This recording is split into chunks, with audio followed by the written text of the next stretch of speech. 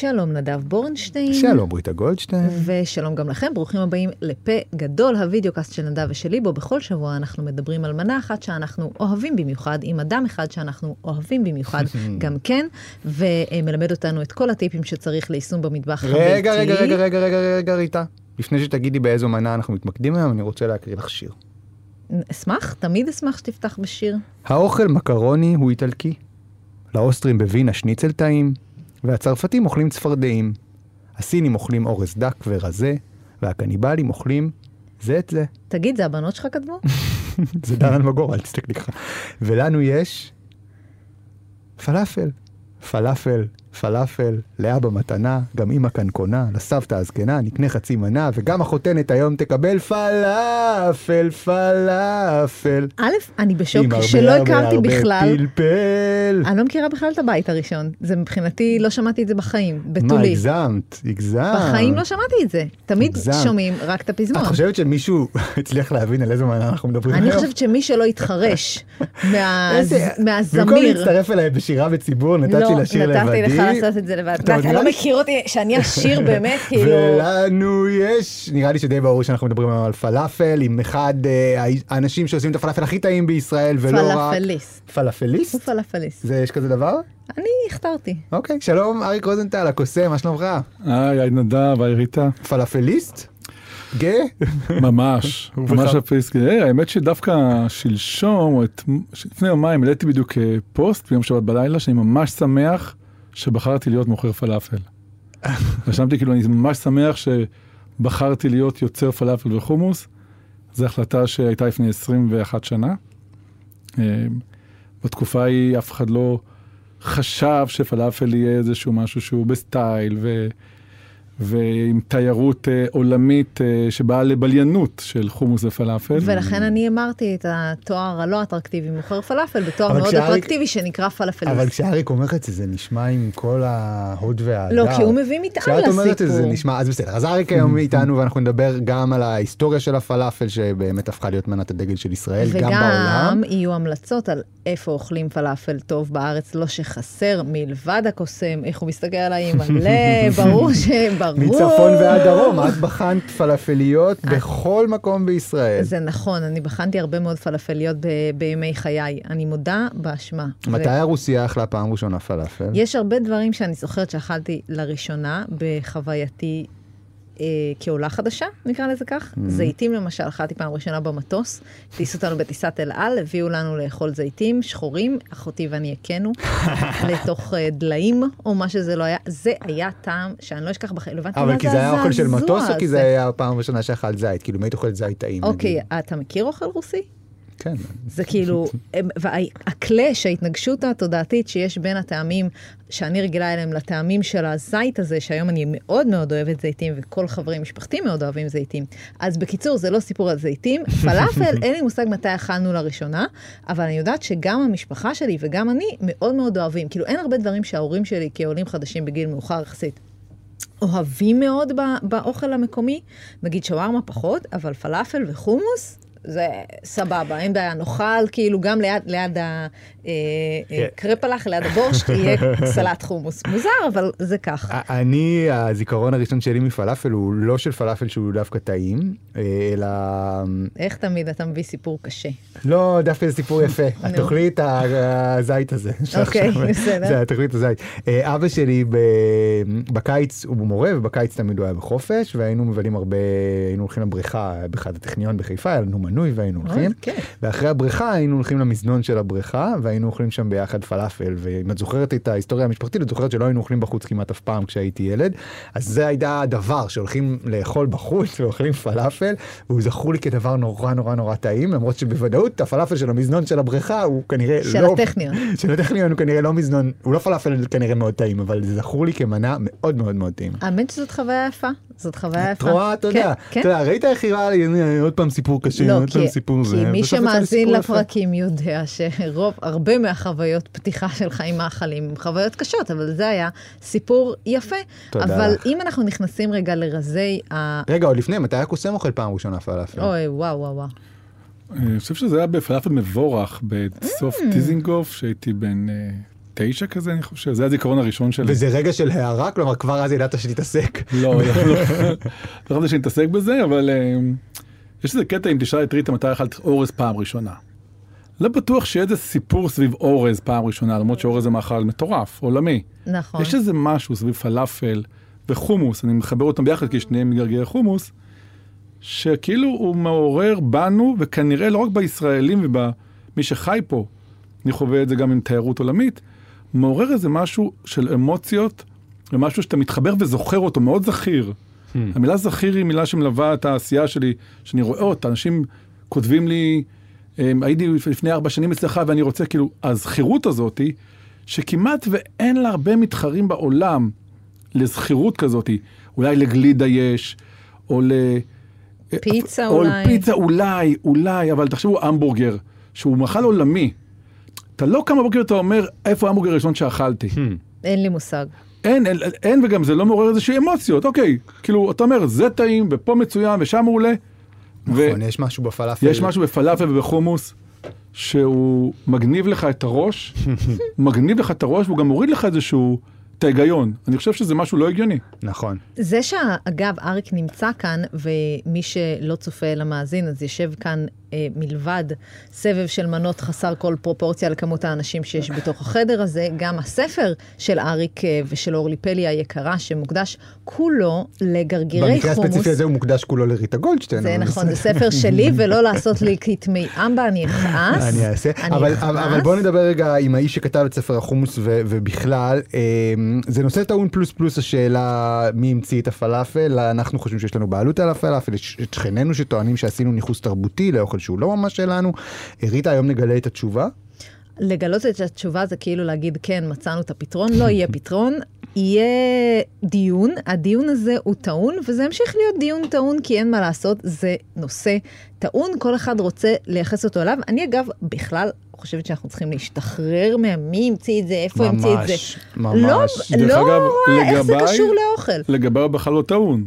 אני מראש, אנחנו לא המצאנו את הפלאפל, לא המצאנו את החומוס, וגם לא חושב שזה יהיה נכון להגיד מי התחיל אותו. בהיסטוריה, ברור שזה בעולם הערבי, זה ברור, אבל בהיסטוריה הגבולות היו שונים, איפה טורקיה הייתה, איפה סוריה הייתה, איפה לבנון, איפה ישראל, איפה פלסטין, הגבולות היו שונים. כן. זה זז. גם אתה יכול למצוא, אפשר למצוא כמה מקורות שונים שכתבו באותו תקופה, שההוא אכל חמצה, וההוא היווני ירד בערים, ופה בלבנון זה מהפול, ממצרים. כן. כאילו, אז איפה שמעת פעם ראשונה? זה כאילו לא משהו רלוונטי, אני מראש אומר, לא אנחנו נמצאנו, אנחנו כן, לקחנו את הדבר הזה, ואני בקוסם, אנחנו בספר, והבנו שיש פה איזשהו משהו שלא קיבל התייחסות מספיק נכונה, הן בספרות האומנותית, ואין בחומרי הגלם וביצירה שאתה אוכל מנה פלאפל. זה קצת כמו אגב לדבר באמת על אורז, שאורז יש לו חתיכת מטען עולמי, אבל בגלל שהוא אוכל כל כך רווח וכל כך במרכאות של כולם שלא מצריך כסף, כמו החמצה, שזו מילה שאני מאוד מאוד אוהבת, טוב שהעלית את החמצה, שזה כמובן חומוס, ובגלל זה כאילו חומוס זה על דרך, זה אוכל של עניים. אבל אם אנחנו מסתכלים אחורה, אנחנו מגיעים איפשהו למצרים, נכון? לקציצה הראשונה הזאת, שהיא בעצם מפול ולא מחומוס, זה נגיד הפלאפל הראשון שמוצאים? יש איזושהי סברה שאפילו בתקופת הפרעונים היו אוכלים פלאפל, אין לכך עדויות, בעיניי זה מה שנקרא קצת הגזמה, לשייך את זה כל כך אחורה, אבל ייתכן, וכן, זה באמת היה מבוסס על פול, ויש את תיאוריה, ואריק מכיר אותה, משום שהוא בא עם חומר מודפס ידידי, ואני קראתי את החומר המודפס של אריק, והוא דומה לחומר המודפס שלנו, שבעצם בין המאות השלישית לשביעית לספירה. הנוצרים הקופטים באזור מצרים, בעצם היו מכינים פלאפל בחגים ומועדים, שבהם היה צריך לא לאכול בשר, לאכול צמחוני, ואיזו מנה צמחונית אנחנו מכירים שהיא רווחת, פלאפל. קלה להכנה, משביעה. בואו נשים גם כוכבית, שהיום זה כבר, אנשים אומרים, בוא נה, אתה גאון, חשבת על זה? לא חשבתי על זה ואני לא גאון, זה גם טבעוני. את אומרת, צמחוני זה טבעוני. נכון. זה סופר בריאותי. נכון. למרות שיש שם שמן, למרות שיש שם כאילו את הפחמימה, שהשמן טרי והסלט טרי וזה טחינה טובה, ואתה לא שם צ'יפס, והחומוס אתה עושה אותו לבד, זה סופר בריא ומזין. אני חייבת להעלות אבל את טענה של הנושא של פלאפל על בסיס פול, שככה זה התחיל, וגם אנחנו בבית, כשיש פול באזור פסח, וכל הגינה שלנו מלאה בתרמילים כאלה, אנחנו משתמשים בפול, ויצא לך לטעום פלאפל על פול? לא. בונה, זה טעים. מטורף. זה טעים. במה זה שונה מהפלאפל? הכל. קודם כל, זה ירוק אז, בגלל שהפול הוא ככה ירוק שהוא טרי ויפה. יש לו יותר טעמים לפול מאשר גרגר חומוס. אז למה אנחנו מכינים? אתה מכין קציצת פלאפל פול? לא, קודם כל בארץ בכלל יש מלא אנשים אלרגיים לפול. נכון. נכון, וככה זה התחיל כי זה התחיל בצורת ההגשה בעצם הקלאסית, אבל אנשים פיתחו, מה זה פיתחו? היו מקרים קשים של רגישויות, ואז כל החומוס שלנו, הפלאפל שלנו הפך להיות מבוסס על חומוס, וזה חתיכת הפסד, כי אין היום פלאפליה שאני מכירה לפחות במדינת ישראל, שמגישה פלאפל על פול. נכון, אבל פיתה פלאפל עם פול, את לא תוכלי לאכול 3 פעמים בשבוע. את לא תוכלי.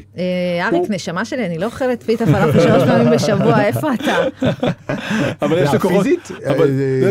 כן, זה יותר כבד, עיכול, יש בזה משהו, הוא מתעכל אחרת, זה קטניה שבאה אחרת. היא לא כמו גרגר חומוס שאתה יכול לאכול 4 פעמים בשבוע ולהרגיש קליל.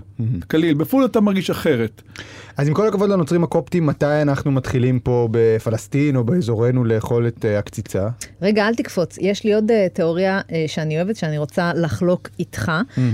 הקציצה הזאת, כמו שאנחנו מכירים אותה, מופיעה בספרות המצרית באזור שנת 1882, שאז, כמו שאתה יודע, האימפריה הבריטית הייתה אימפריה, והיום בסך הכל בריטניה, אבל יש סברה שבעצם הפלאפל מגיע מהודו, יש הרבה מאוד מאכלים בהודו, יש את הוואנה וכל מאכלים הקרוקטים האלה. מטוגנים שמזכירים במהות שלהם את הפלאפל, אפשר היה להכין אותם למשל מאפונה ירוקה וכל מיני צורות כאלה של קטניות. נכון. ואז, כמו שאנחנו מכירים את הנדידה של כל מיני טכניקות בישול, הבריטים שלטו שם, ואופסה, אתה רואה כאילו שהטכניקה הזו שאולי הייתה רווחת בהודו, מגיעה גם למצרים. כלומר, הם רצו להכין את הקרוקטים האלה שהם הכירו מהודו, אבל השתמשו בחומרי הגלם המקומיים, ואז עשו את זה בעצם מפול, נגיד, או... נכון, ובכל מקרה, זו סברה, אבל יש לה בסיס הגיוני, לפחות בעיניי, והיא הייתה קציצה קטנה, נכון? זהו, בדיוק. זה נקרא טעמיה? נו, הנה, אריק. חיכיתי שתגיד השם טעמיה. לך על זה. והכרתי לך טעמיה בכל מקומות, פה רק שתגיד השם טעמיה. נו, אבל אני לא יודעת אם אמרתי נכון, כי אולי זה טעמיה. לא, טעמיה. הכל נכון, זה לא שלנו, אז הכל נכון. אוקיי. דרך אגב, הקציצות בזמנו, היו עושים אותם בכלל ביד, ולא במכשירים כמו שיש היום, שאנחנו כבר 2021, דווקא הם היו קציצות גדולות, במצרים בזמנו היו קציצות גדולות, שלוקח קציצה אחת, ואת כולה שם בתוך הפיתה. הרגע, שזה קצת כאילו כמו מגה קובה כזו, קובה מתוגנת בגודל הזה. זה מטורף, תחשבו כי חברים, אייל שאני עושה את זה גם היום, קוראים לזה פלאפל בורגר, זה השטח פנים, זה ענק, אבל זה גדול. נכון, הוא לא מתגן. על הפלנג'ה זה משהו אחר. היחס תמיד בין כל דבר, איך אתה מתגן אותו, עושה את הטעמים. אבל אני אוהב את הציפוי יותר מהבפנים, אז הייתי מעדיף קציצות קטנות מאשר קציצה גדולה. בגלל זה עברנו לקציצות קטנות. נכון, אוקיי. בגלל אנשים כמוך, בדיוק. בגלל אנשים, לא רק זה, גם יש משהו יותר כיף לאכול כזה, כדור כזה, את הכדור, סמכים בזמנו היה כזה בזמנו, שהיינו קטנים בשוק בצלאל שם, מזלג כזה ארוך עם כדור פלאפל, לא טעים לו כסף, לא טעים לו כסף. מושלם. בזמנו, אם אתה זוכרים, גם היה כזה, אתה קונה רק את הפיתה, הוא היה שם לך את כל הכדורים, והיית שם את הסרטים לבד. נכון. היה רמות של סרטים כאלה. ברור. בוא'נה, איפה זה ואיפה החיים שלנו היום? אם מישהו נוגע לי בסלט, אנשים מתקרבים, אני מתעלפת. קורונה טיים. ממש. בקיצור, אז הטעמיה הזו, שכך נקרא פלאפל במצרים, החל לנדוד לו ברחבי המזרח התיכון, ומדינה התאימה לו את הקטניה שלה, ואצלנו כאן בלבנט, זה באמת חלחל, בהתחלה עוד הפעם דיברנו על זה, זה כן היה עם פול, וגם עם פול לפחות, ואז החומוס החל להשתלט. בעיניי, עוד הפעם, מבחינת טעם, מי שיכול לנסות עכשיו, אנחנו מתקרבים לתקופה שהפול מתחיל, וואלה, תכיני לי פלאפל פול? ראית בעיקר גם כל קטניה. אפרופו, דרך אגב, הרומנים אוכלים חומוס משועית, אנחנו עושים כזה שועית ועצים מלא שום. נכון, והיוונים עושים מפאבה בין, שזה גם מאוד טעים, אז אתה אומר שמכל קטניה אפשר בעצם להכין כדור פלאפל טעים? כן, ואפילו אפשר להרבב. זה קציצת ירק פשוט מטוגנת. סבתא שלי הייתה מצריה. לא יודעת, אבל לחומוס יש איזו תכונה שהוא טיפה יותר יבש, אז הקציצה היא כאילו גם יש לה אחידות. משרה את השועית, או את החומוס, או את הפול, מה ההבדל? לא יודעת, לא ניסיתי להכין פלאפל מאפונה. זה טוב. סבתא שלי הייתה מצריה, וכשהם הגיעו לארץ, הם כבר התחילו לערבב. כאילו גם היא התחילה כבר לערבב, עשתה פול. היה את הפול בסיר אחד, והיה את הקרגיע חומוס, והייתה מערבבת. זה...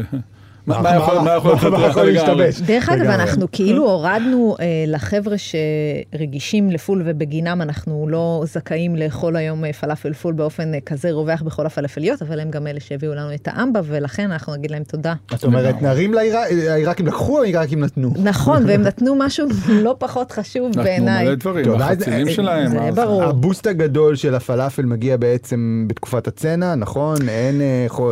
יש הקצוות של בשר. נכון, וכמו שתמיד קורה כשאין כסף, אז מחפשים אלטרנטיבות, והאלטרנטיבות הן מנות בחלבון מן הצומח, שהן באמת לא יקרות, וגם אם מישהו לפני כן שייך את הפלאפל, אתה יודע, יש אנשים שבעיקר מעליות מסוימות שתפסו את הפלאפל, ככאילו מנה ששייכת לערבים, למה שאנחנו נאכל אותה, וזה של האויבים שלנו, וכל מיני דברים כאלה שאפילו לא מתאים לדבר עליהם, אבל גם עם העלייה שהפכה את הפלאפל מנה מאוד פופולרית, וגם העובדה שהיה צריך לאכול את זה, זה היה זול. השינוי הגדול מגיע כשמגיעים עולי תימן, שעבורם הפלאפל זה ממש מנת בית, ואז הם בעצם גם משכנעים את מרימי הגבה, שזה אוכל שאפשר וכדאי לאכול אותו בישראל.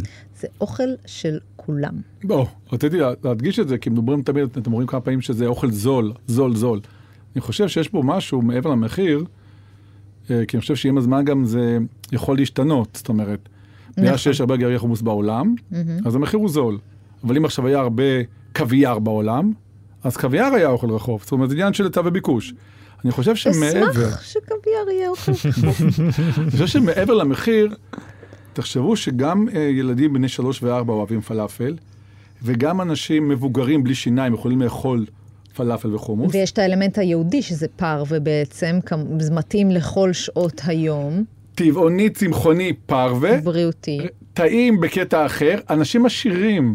תחשבו כמה מאכלים, אנשים עשירים ועניים ומקבצי נדבות ושוטרים ושועי עולם אוהבים פלאפל. היום אין מישהו שמגיע לישראל מהעולם ולא מציעים לו להגיע לאיפה שיכול פלאפל. וההפך, אין ייצוא חם אני חושב במסעדנות בעולם כמו פלאפל. לא קיים, לא קיים. פלאפל וחומוס. לא משנה איפה אתה נמצא, כן, הישראלי פוד. אז זה הרבה מעבר למחיר, זה כבר משהו שאוהבים אותו והוא מגנט. תשמעו, ישראל היום, אם יעשו סקר כמה אנשים באים לישראל, גם בגלל כמובן האוכל והים, אבל ספציפית חומוס ופלאפל, לפי דעתי המחקר הזה יהיה צבוע בירוק, זה גרף עלייה מטורף. אבל מה שאנחנו כן המצאנו, כשאנחנו אומרים שלא המצאנו את זה ואת זה ועשינו אדפטציה, לאכול את זה בפיתה.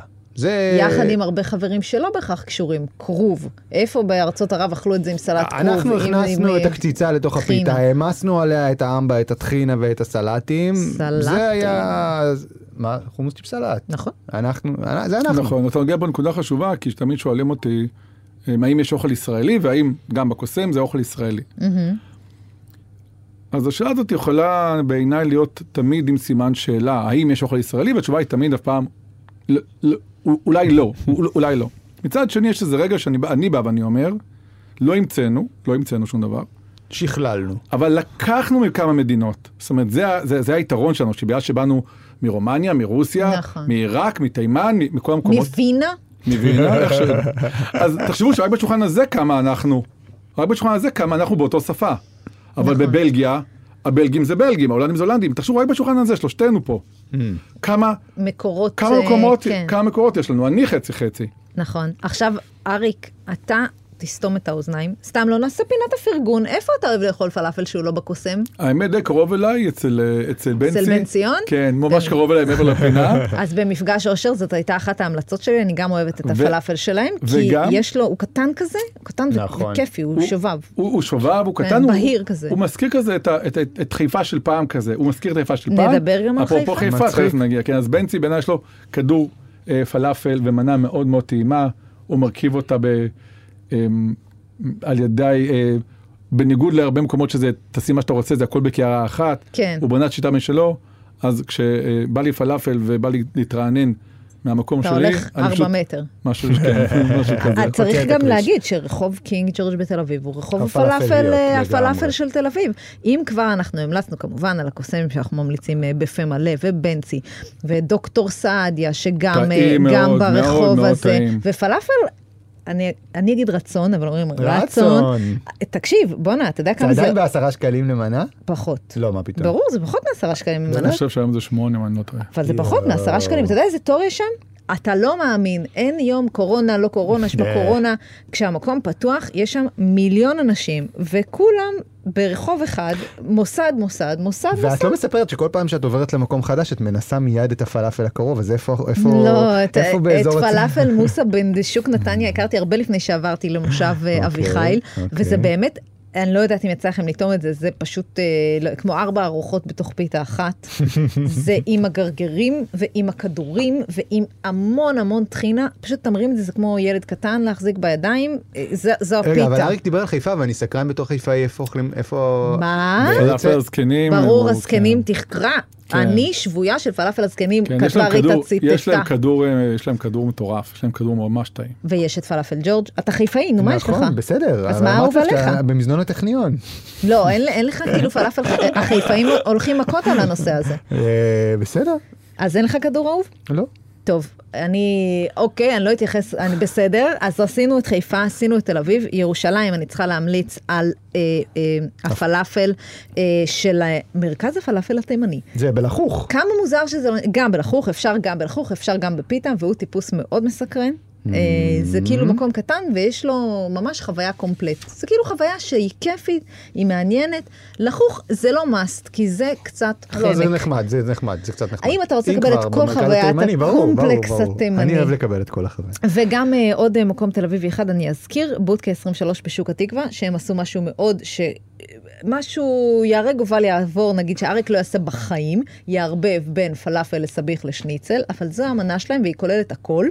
וזה מעניין. אוקיי. זה מעניין בעיניי. לא עושה לי כיף בפה, מה שאת מתארת. לא, זה נשמע שזה לא עובד, אבל זה עובד, האמן לי. אבל ככה אתה צריך להחליט, אם בא לך שניצל. כל אותו שבוע אני לא צריך לאכול שום דבר אחר. זה על האנשים שהם צריכים את הכל. עכשיו, אריק, בוא נדבר על הטכניקה של הכנת הפלאפל המושלם. אז קודם כל, איזה חומוס? אז ככה, אז קודם כל כשמדברים על פלאפל, זה מאוד קל להגיד כמו מנה פלאפל, אבל במנה פלאפל יש שם כמה וכמה מרכיבים שבעצם בגלל זה יש פער מחיר מאוד גדול, בין 8 שקלים ל-22, 23. שזה הרבה פעמים באמת לא מתייחסים לאיכות חומר הגלם, כי בפלאפל זה כאילו מתבטל. אז פעם לא התייחסו. אני חושב שכשאני הגעתי לזירה לפני 20 שנה, הזירה זה טוב. מצוין, כשאני הגעתי לזירה. הוא נכנס לזירה, הוא שלף את כפפות האגרוף שלו. אז בזמנו פתחתי בכלל, היה לי כאילו גם פלאפל וגם סביח וגם חומוס. אז כבר לפני 20 שנה, אמרו לי, רגע, אתה לא יכול להכין גם פלאפל, וגם סביח וגם לעשות חומוס לבד. אמרתי, למה לא? אמרו לי, כי זה או שיש לך פלאפל, או שיש לך סביח, או שיש לך חומוסיה. בדיוק רפי כהן של רפאל, חברנו, פתח, וראיתי בתפריט שהלכתי לאכול שמה. ראיתי שיש לו גם מנה ראשונה, גם דג, גם סלט, גם פסטה, גם קינוח, ואף אחד לא אומר לו, אתה לא יכול. למה רק פסטה? למה רק דג? כי מסעדת שף, קוראים מסעדת שף. אמרתי, רק שנייה. בואו נעשה סדר. אמרתי, אני יכול, נראה לי שאני מספיק צנוע ומוכשר לעשות גם פלאפל טוב, להשתדל לעשות סביח טוב, ורחמנא ליצלן גם לעשות חומוס לבד.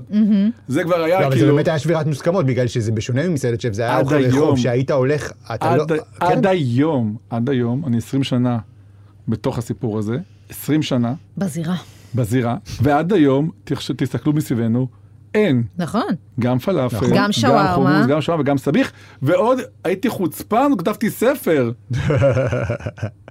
אז אם חוזרים לשאלה, באיזה חומוס בוחרים כדי להכין פלאפל טוב בבית? אני לא מגלה לכם. אני אגיד. התוצרת המקומית, איך אני משיגה תוצרת מקומית? תוצרת מקומית, אני אישית מעדיף אותם גרגירים קטנים. אני כרגע מדבר גרגירי חומוס שהם גם לפלאפל וגם לחומוס. כן. אבל מרבית החומוסים הם אינם מכאן. כאילו זה לא משהו רווח להשיג חומוס שגדל בישראל. לא, יש מספיק חומוס בישראל, אם אתה עושה עסקאות שנתיות, אתה פשוט צריך להערך מראש. אני מדברת איתך על עצמי. כשאני קונה בסופר חומוס של לא משנה מי, אני אתה לא יודע, לפי דעתי, היום שאתה קונה בסופר, מיובא. זה 70% או מיובא. אחרי הגרגירים קטנים... שדרך אגב, סליחה, אני רק רוצה להגיד, מיובא זה לא מילה גסה, אולי זה פחות, תוצרת ישראלית, חקלאות ישראלית וכלכלה, אבל כאילו... הגרגר עצמו לאו דווקא ייתן לי טעם. יש דברים שמיובאים והם יותר טובים מאשר עושים בארץ. אז גרגרים קטנים. אז גרגרים קטנים שאני משרה. כן. נכון. וקפואים שמושרים לא טוב, צריך פחות טוב. אני אוהב גרגר חומוס קטנים, בדרך כלל ככה בבית, אני פורס את השולחן, רואה שאין שמה איזה גרגר שבמקרה בא לו להיות טיפה בצבע אחר. שוטף אותם במים, טיפה לעברר אותם, כי בכל זאת הם גדלו, אבק, עניינים, בכל זאת הם עברו... כלומר שוטף ומסנן בעצם. שוטף, מסנן, נותן לזה, כן. שם אותם במים, במקרר, 12 שעות. במקרר? כן, כן, ככה יש לזה השריה מבוקרת. ואיך טוחן? במטחנת בשר. אוקיי. מטחנת בשר. שמשאיר, חשוב שיהיה מחית, חשוב שזה, או שאפשר גרגירונים קטנים, או... אז באמת יש פה כמה אסכולות, אם אתה טוחן את זה דק או עבה, אפרופו פלאפל הזקנים, טוחנים את זה מאוד מאוד דק. או אפילו עושים שתי טחינות. יש כאלה שעושים גם פירורי לחם, לאו דווקא בשביל לחסוך כסף, כי זה סופח טעמים ועושה את הכדור אווירי. רגע, אבל אתה עם הקליפה, נכון? עם הקליפה, כן. עם הקליפה. אני טוחן את זה יחסית גס, ואז הקליפה שלו היא טיפה כזה על גבול הביסלי, על הגבול כזה. כן. קראנצ'י כזאת. אז אני אוהב שזה הקליפה דקה, קראנצ'י, ובפנים הוא כזה מדיום. אז יש כזה בביס אחד כמה מרקמים. ואז מה עושים? אוכלים. כבר טעים. לא, אז אתה משרה אותו, טוחן אותו. בשלב הזה בדרך כלל אני כבר טוחן אותו עם פטרוזיליה וכוסברה ובצל ושום טרי. את העשבים אתה טוחן במטחנה יחד עם הגרגירים. כן, אתה צריך תמיד להביא את הגרגירים, את הירק עם הגרגירים, כי אחרת הוא לא נסחב במטחנה. כן. אז עושים ירק. רק את העלים. רק את העלים. אפשר גם כיבולים, זה עושה טעם משגע. משגע לגמרי. בלי הגומיה. בלי הגומיה שתופסת אותם. כמה פעמים קרה לכם איכשהו שבקוסם נכנסה גומיה? וואי, בדוק זה קורה כל הזמן. בהתחלה... שאלה מישהו מרגיש אחרי שזה נטחן לא, אתה לא אפשר לא להתייחס. בהתחלה, כשאתה מגיע למקצוע הזה, אתה לא לוקח בחשבון מלא דברים. חלק מהדברים שלא לוקח בחשבון לפני 20 שנה, זה שיש גומייה קטנה שהם מוטפים אותה, וגם אז כל הירק מסתיר אותה. אז לפני 20 שנה אתה כאילו, הם כאילו שמו בכוונת הגומייה והסירו אותה.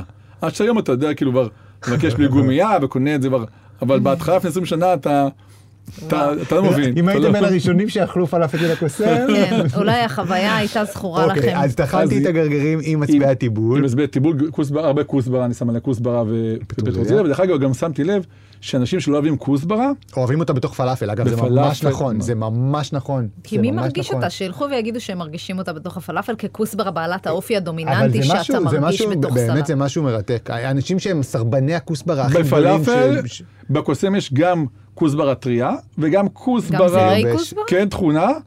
כן. זאת אומרת, זה כל הכוסברה שאתה יכול לקבל בעולם, נכון? כן. הם לא בכוסברה, אומרים, וואו, אני מת על הפלאפל שלך, אבל אני לא אוהב כוסברה, אמרתי, בסדר, בוא, תביא חיבוק ותביא חיבוק. רגע, וטבלונים נוספים אתה מכניס? כן, אז קודם כל אני שם שום טרי וחריף, פלפל חריף איזה פלפל חריף? ירוק. אז כל זה אני טוחן, עד לפה. ואז בעצם מגיע תבלינים הטריים, שגם פה יש לזה כאילו כובד משקל, איזה תבלינים, אתה טוחן לבד, אתה קולה אותם לפני זה. מה הסדר שאתה שם אותם מהרגע שאתה שם את התבלינים בתוך העיסה, אז שאתה מתגן אותם. זה דרמה. זה דרמה? זה דרמה. אם אתה עסק של פלאפל, זה האמא של הדרמה. לא, אבל כשאתה עושה את הניסיונות, ואז היית המון ניסיונות, ואתה גם כל הזמן משפר את המתכון שלך, גם את זה אנחנו יודעים. זה דרמה, זה הכל דרמה. זה הכל דרמה להגיע כמובן שהשמן טרי כל יום, זה ברור. כאילו, זה אין מה לדבר. שמן טרי כל יום זה... איזה אגב, איזה שמן? בדרך כלל חמניות או תירס, אני משתמש בחמניות תירס, בדרך כלל חמניות בשנים האחרונות. רגע, ובבית שאני מתגן, אז יש לי את הקציצה הזאת, והוספתי את התבלינים, שאיזה עוד תבלינים זה חוץ אחרי השום והפלפל? אז התבלינים הטריים, אני שם כוסברה טריה, סום, מלח, קצח אני שם, וכמון.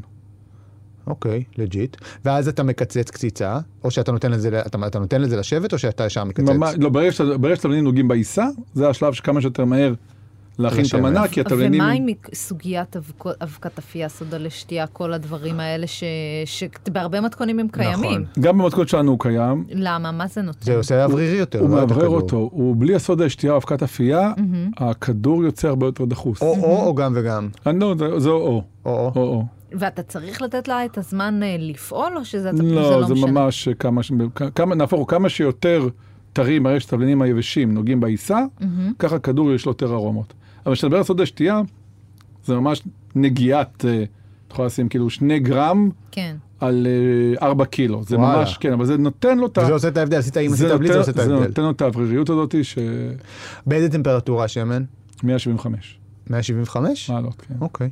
תגיד. כמה זמן? משהו כמו 2.5 דקות. והופכים, כולל לפני כן, שוף? תלוי, בבית צריך להפוך, במקום מקצועי זה כזה. צ'יפסר אתה פשוט... הוא שוחה. בבית אתה הופך אותו. בבית אתה צריך להפוך אותו, זה כמו שניצל שבבית אתה הופך את השניצל, אבל בחוץ כאילו זורקים אותו לשמן עמוק. עמדתך בנוגע לפלאפל אפוי. אחלה דעה. אם אני רוצה לאפות פלאפל, כמה זמן? למה אבל? למה ריטה? אם אני רוצה... אבל למה שתרצי? כמו לאפות שניצל, למה אני אלך יותר מזה, גם פלאפל שהוא במצב שלא נגענו בו, שהוא רק גרגירים תכונים. כן. עם תבלינים. טעים? מה רע? הוא טעים, והוא בריא מאוד, אתה לא צריך יותר מזה. האנשים עוד לא מבינים שיש לזה גם טעם. אבל זה סוג של חומוס. זה לא בושל. זה לא בושל. הוא לא יתחן עם שום דבר, הוא לא עם תחינה. הוא באיזשהו מרכב שני, אבל אני כל יום שאני עובר במטבח, תמיד יש פלאפל שתוכנים, כי אנחנו תוכנים אותם כמעט 15 פעם ביום. אני כל הזמן שם קערה ואוכל, כאילו, תחשבי, זה קטניה, תכולה עם תבלינים, זה מטורף. כמה כדורים הייתם מתגנים ביום בשיאו של הקוסם, לפני קורונה, אני מתכוון? דווקא עכשיו אנחנו גם בשיא יחסית. עם המשלוחים? עם משלוחים, וגם עכשיו פתחנו איסוף עצמי, ואיסוף עצמי זה מטורף, כי לצערי, כאילו, שאני אומר את זה לצערי, עדיין 90% ממסעדות סגורות. ברור. מה שנותן לכל מי שפתוח. בוסט. בוסט מטורף.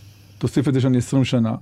תוסיף את זה שאנשים אוהבים פלאפל. למרות שבמשלוח פלאפל אין מה לעשות. כן, במשלוח זה לא... אבל אגב, יש הרבה מנות, כאילו יש כל מיני מנות כאלה, אבל פלאפל במשלוח. לא יודעת, פלאפל במשלוח לא יודעת. אתמול הייתי בלימודי ערב, והבאתי לכל מי שלומד, היינו 12 תלמידים. מה אתה לומד, אריק? תוכנית של 12 צעדים. להיות מדריך בהתמכרויות לגמילה לאנשים. אני רוצה גם להתנדב במרכזי גמילה, אז אני אמרתי בוא קצת קבל הכשרה. ואת הפלאפל הכנתי בשעה 4, זה נסיעה של שעה וחצי. הכנו את זה בשעה וחצי בערב. הפלאפל היה קר, הפיתה הייתה ספוגה. רוצה להגיד לכם, זה היה טעים, בקטע אחר. רגע, אז אני בזמן שאנחנו מדברים, פשוט נפתח את הפלאפל שיש לנו פה. רק רגע, אני אקח כדור, כי יש כאן כדור. אני בפיתה עכשיו. ואתה תראה, כאילו, גם שזה, נכון, זה לא קר, זה לא סגור, אתה תראה. כן, בסדר. שמתי לך גם חציל בשבילה. אני מוציא את החציל.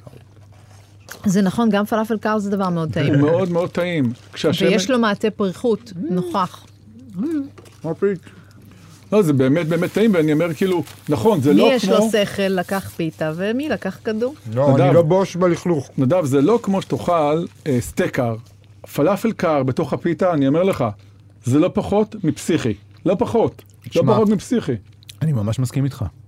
וכאילו... וגם בביס מורגש מה שאריק אומר, כי כשאתה מקפיד על חומר הגלם בכל דבר, והטחינה, והסלט, והפלאפל, אגב, הכדור ירוק מאוד מאוד מאוד. כן, הכדור מאוד מאוד ירוק. הייתי יכול לחשוד שיש פה פול. כמה אנחנו שמים ביחסים של ירוק לעומת חומוס? קודם כל זה ממש עניין של טעם, אני שם הרבה ירוק. מה עושה הירוק? בוא נחשוב, מה עושה הירוק? מכניס רעננות, מכניס נוזל, מכניס ארומות. נוזל, ארומה, גם מעברר אותו, כי הוא פחות, כל עוד הוא טרי, נכון? והוא מגיע מהר, אז הוא... דרך אגב, אנחנו עושים טעם בלבד, אז הבאתי לך קערת טעם בה. ביי, זה שלי. נדב, מה אתה אומר? לא להתקרב. מדהים. מדהים. דרך אגב, לגבי פלאפל... גם אחרי שעה וחצי. תוכל, אני אדבר כמה מילים על המנה עצמה, כי יש שם בעצם פיתה. כן. אז השאלה, איזה פיתה? ומה הטריות שלה? ואיזה קמחים משתמשים בפיתה? אנשים אומרים פיתה. רגע, איזה קמחים משתמשים בפיתה? ואיך עושים אותה? האם זה מכונה, האם זה ידני, האם זה המחבת הפוכה?